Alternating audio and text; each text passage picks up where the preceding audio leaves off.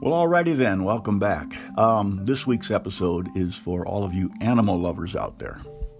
Well, sort of. Lizzie loved her aquarium, filled with fish of many species, many colors. Oh, how they all played and frolicked together. Well, until this week's episode, Breathe. Lizzie had dogs, big dogs, small dogs, cuddly dogs, but they were so much trouble, barking all night, eating her meager budget to shreds. Then cats, soft, flurry, cuddly cats, but oh, the smell, that nasty litter. She was taking her revolting litter box out to the dumpster one cold morning when her next-door neighbor walked up with her tidy little bag of garbage. Oh, baby, wow, Tilly Kowalski pinched her nose.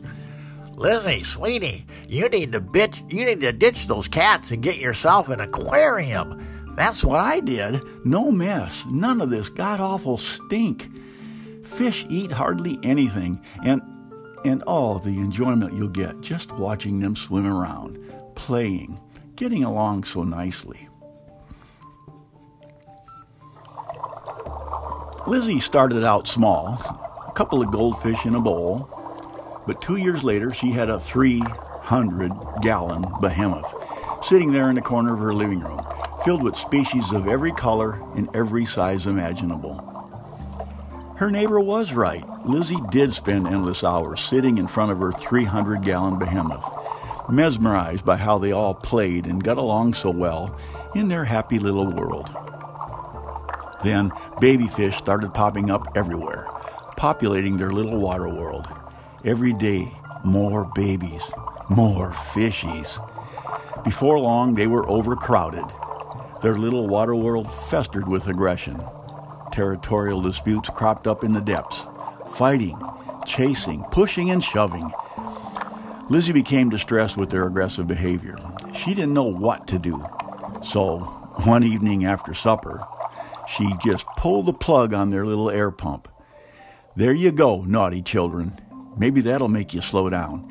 Get along with each other. Play nice.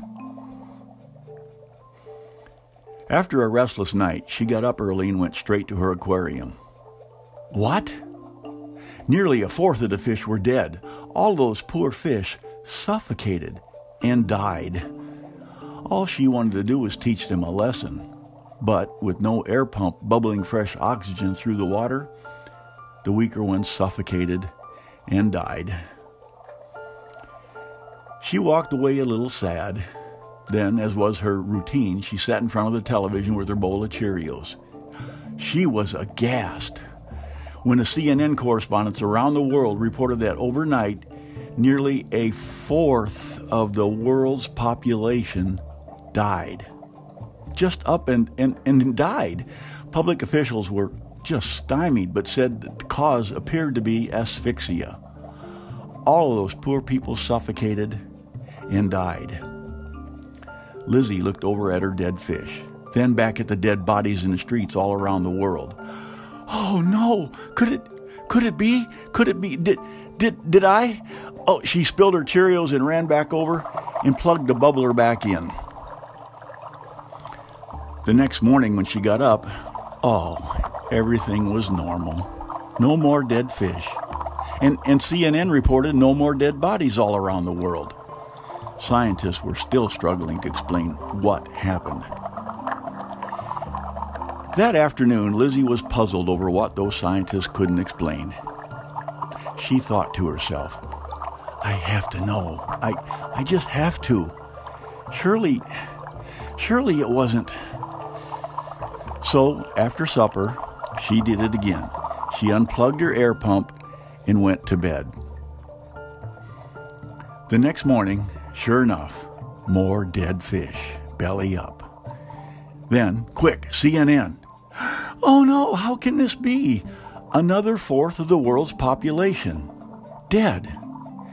Lizzie plugged the bubbler back in immediately. Wednesday was Senior's Day at Denny's. Lizzie never missed her Grand Slam breakfast on Senior's Day at Denny's. Before she left, she checked her aquarium. The survivors seemed to be just fine. A gang of thugs lurked behind Denny's dumpster. They jumped Lizzie as she got out of her car and beat her senseless, ran off laughing, and left her lying in the parking lot half dead. All of that for $6.33. Oh, and a half off coupon for Denny's Grand Slam breakfast. Lizzie lay by that hot, smelly dumpster all day, comatose. She woke up later that evening.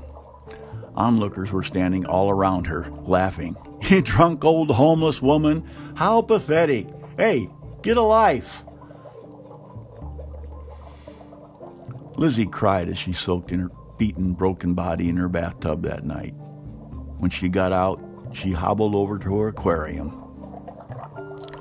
She snarled at her fish, a sinister, yellow-toothed snarl. "You old bastards!" She unplugged the air pump for the last time.